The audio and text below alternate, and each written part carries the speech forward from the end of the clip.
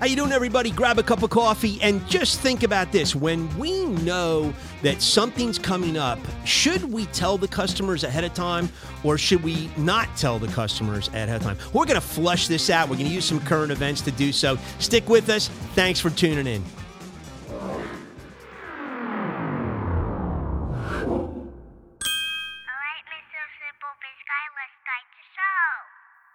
Hey, everybody. How you doing? Jeff Mason, your host, coming to you from St. Louis, Half Coast Studios. Maddie Dietz behind the board, Mr. Producer, Mr. Programmer. Oh, my gosh, these guys are great. The color, the sound, crisp, and just wonderful. So I hope you enjoy the experience. If you're listening, hey, if you're watching on YouTube, man, and you have not subscribed, we would love your subscription. Go to the lower right-hand portion of your screen, hover over that cursor, boom, you get right in and you can subscribe there. Or we're on 27 different audio platforms. Take your pick. We'd love to have you join every week. Thursday mornings, about 7:30 a.m. Central is when we come out. We're also on IGTV, so hey, enjoy. And we just want to thanks for tuning in today. Coming to you from St. Louis, Missouri. So we hope all is well out there. And we're going to use some current events today. What are we going to really flush out is, how much information do we share? With customers. But the real question is, think about it in terms of preparing your customers. So, little or big news? Do you prepare them with the little stuff or just the big stuff? What? Is it good, bad, and ugly? When? How? Do you do it text messages? Do you do it, put it up on your website? Do you put it up on your social media platforms? Do you email them directly? Do you call them? How do you do it? And then how many details do you really stuff in there? Do you give them all the McGill or not? And let's use a set of current events that's happening right now that is starting to affect all of us. And at the time of this show taping, it's probably less aggravated than the time you are watching this, but it's supply chain management. So what's happening out there, if you're not tuning into this, there is a lot of supply chain disruption across the globe. So for those of you who aren't in the business genre day to day, it may sound like a foreign term. It goes in and out, in one ear, out the other, but it's really, everything from the raw materials, timing and sourcing, getting it to the factory, the production of it, and then the shipment of it and the transportation of it from the factory, wherever it is, to your individual distribution center or the customer's distribution center. And we have seen really a lot of craziness start to occur in the last 3 months. And what it's done is it's caused many of us, and as many of you know, I run a sales agency, so I operate a sales agency, Upper Midwest. I deal with, I'm the brand representative for about 7 different companies. And, I got a cachet of customers that want updates, want to know what's going on, want to know how they can manage their businesses more effectively. So we're engaging in this share the information process, share the updates the best we can. And, the ultimate question, I think, the ultimate answer to that question is, yes, we should be sharing this information with our customers. We should be giving them what they deserve. You've always heard me say this, not what they want or what they need necessarily, but you think about them. You sit in your office, you roll around trying to go to sleep at night. You sit in your car as you're driving. Ask yourself a set of serious questions. If I were my customer, what would I want to know? And then you tailor your voluntary updates and information. You tailor it to what your customers deserve to hear so that they can manage their businesses effectively. And it's ugly right now. It really is. It's ugly to the point I've had conversations just as of yesterday.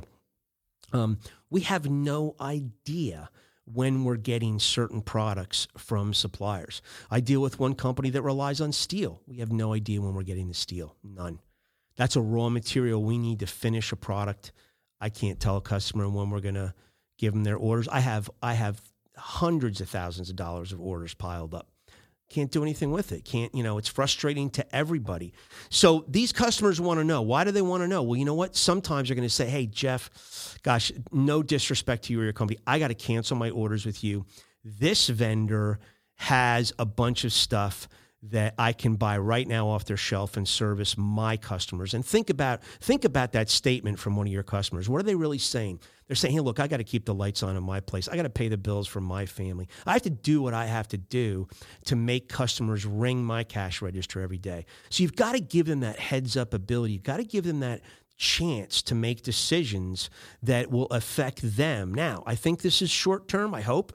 I hope supply chain issues and stress is not long term. But you know what? These people will respect you. They will. They will say glowing things about you. They will give you good reviews to their friends, to their associates, to their other business partners, to neighbors, relatives, whoever, because you're equipping them with information that's vital to them managing their businesses effectively. So if you think of it through that lens, it's a healthy perspective and one that's very partnership oriented and very much desired by customers. If you don't think so, you're shortchanging yourself. So just think about today's environment as you see the pictures of all the vessels stacking up, outside Long Beach, and you see them stacking up at the other ports across the USA, and you hear about all these issues, and you look at Singapore, and you look at China, and you look at all these, sea alleys that are just sitting there with vessels waiting. I mean, I've got a container that today it's in its 50th day in storage in the Pacific Northwest. It hasn't moved. Nobody can even give us a reason why. It's got orders on there for customers that should have shipped almost 2 months ago. Nothing I can do. Nothing we can do. We're really at a loss right now. So try to be proactive and prepare your customers just little by little, if you will, and they will appreciate it. So a little short show out of a set of current events today, and we're going to dip into a really cool Lost in the Shuffle track again, 1966, episode 105. We were in 1966 with the Yardbirds. Now we're going to dip into a little different. It's a pop singer. It's R&B. It's a little bluesy. Dusty Springfield, probably with Petula Clark, one of the biggest female acts to enter into the British invasion.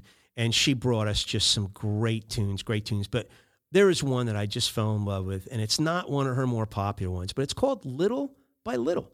So just as we give our customers little bits of information that can help them manage their business more effectively, let's dip into Dusty Springfield, British Invasion, 1966, Little by Little. And remember, guys, please always do your own research. There's so much information out there. Quack, quack, move. There's so much stuff you can find.